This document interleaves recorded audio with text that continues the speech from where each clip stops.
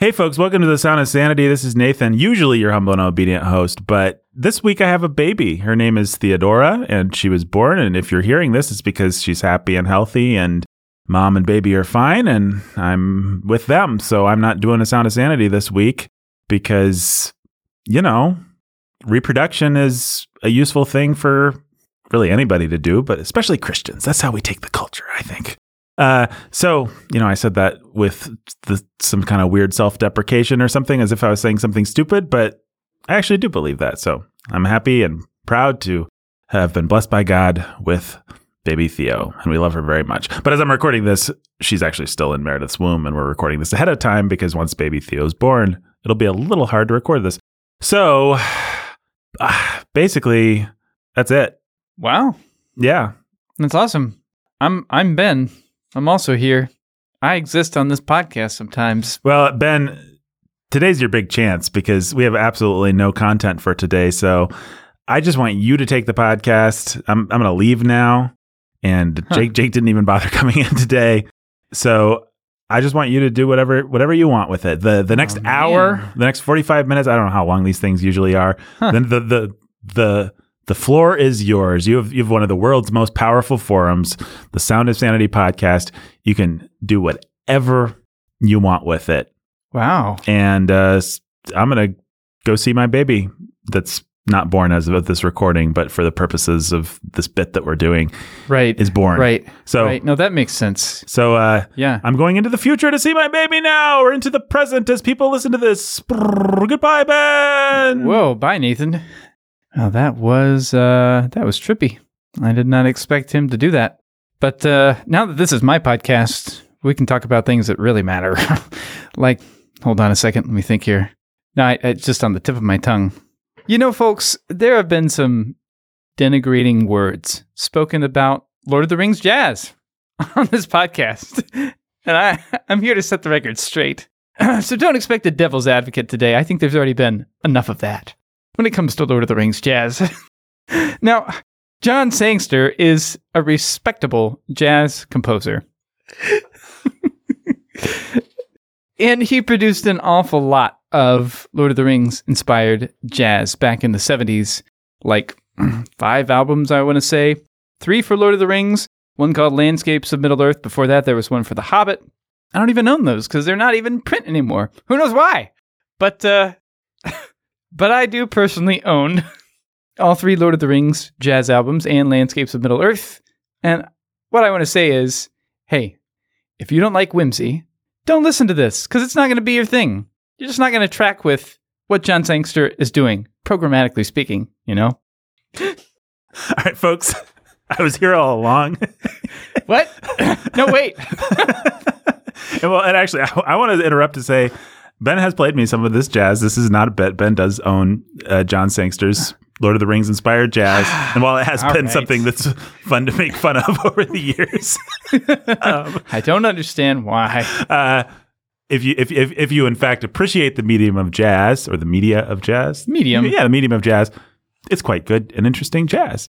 You know, I mean, our brains have been so programmed at this point to love or to just think of Lord of the Rings as being the Howard Shore score. That's the sound of Lord of the Rings for all of us. A little hard to pull out of that for a lot of people. But when I was a kid, what I thought of was the soundtrack from that Rankin and Bass Hobbit cartoons that they, you know. Oh, the folk music. Frodo of the Nine Fingers and the Ring of Doom. Where are you going? Yeah. Absolutely. The greatest adventure is what lies ahead. Yeah. That music was great. So, and that was the oral texture of Lord of the Rings for my childhood. Yeah, so, likewise. It's true. It can be a lot of things. But John Sangster, if you want some really funky, so sort of, for its time at least, avant-garde, I assume. Sometimes. I guess all jazz sounds avant-garde to me because I'm just not a jazz guy, so. Oh, he just uses any style he wants to capture whatever mood he wants, and usually with an air of whimsy. Mm-hmm. So even the scariest creatures, maybe excepting the Balrog, will feel kind of funny. Silly. And if that's annoying, then you'll be annoyed. But yeah, Well, it's a good thing to remember how whimsical even Lord of the Rings, especially the first book, Fellowship, is. The first 2 books, I should say. It's divided into 6 books. That's right. But, one thing that Peter Jackson, not a huge whimsy guy, at least not as I define it. More of a... Yeah, this is like a slapstick guy. Yeah, he's a slapstick guy. I was going to say a vulgarian, but I don't mean like there's always like donkey poop and stuff like that. I just mean like...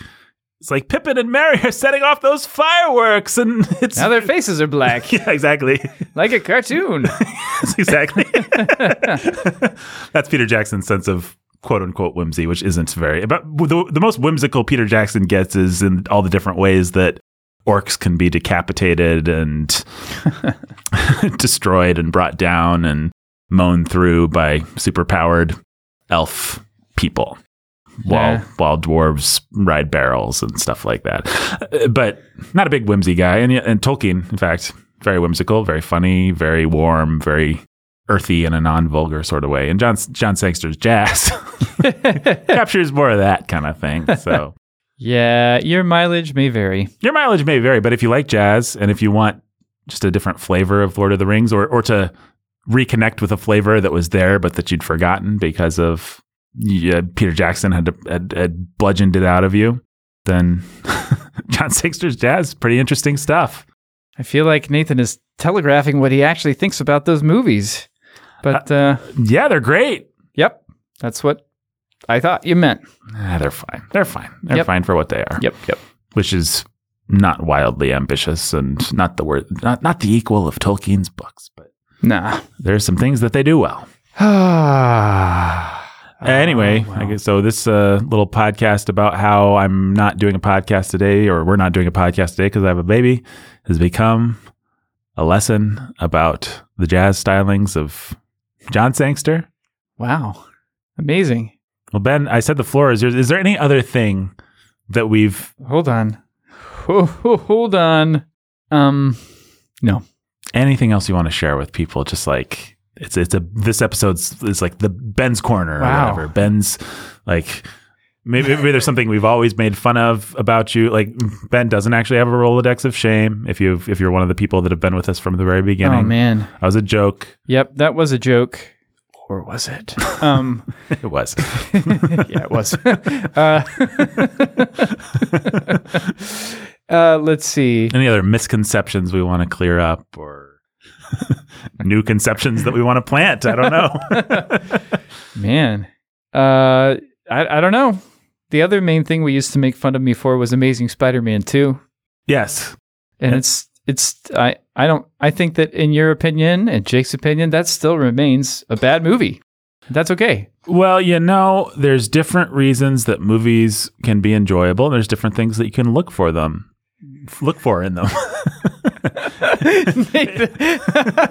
I think this is hilarious. You said that.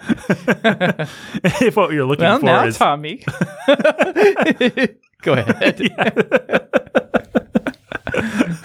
If what you're looking for is something dumb and bad, Amazing Spider-Man 2 could be for you. Some people like mustard on their ice cream.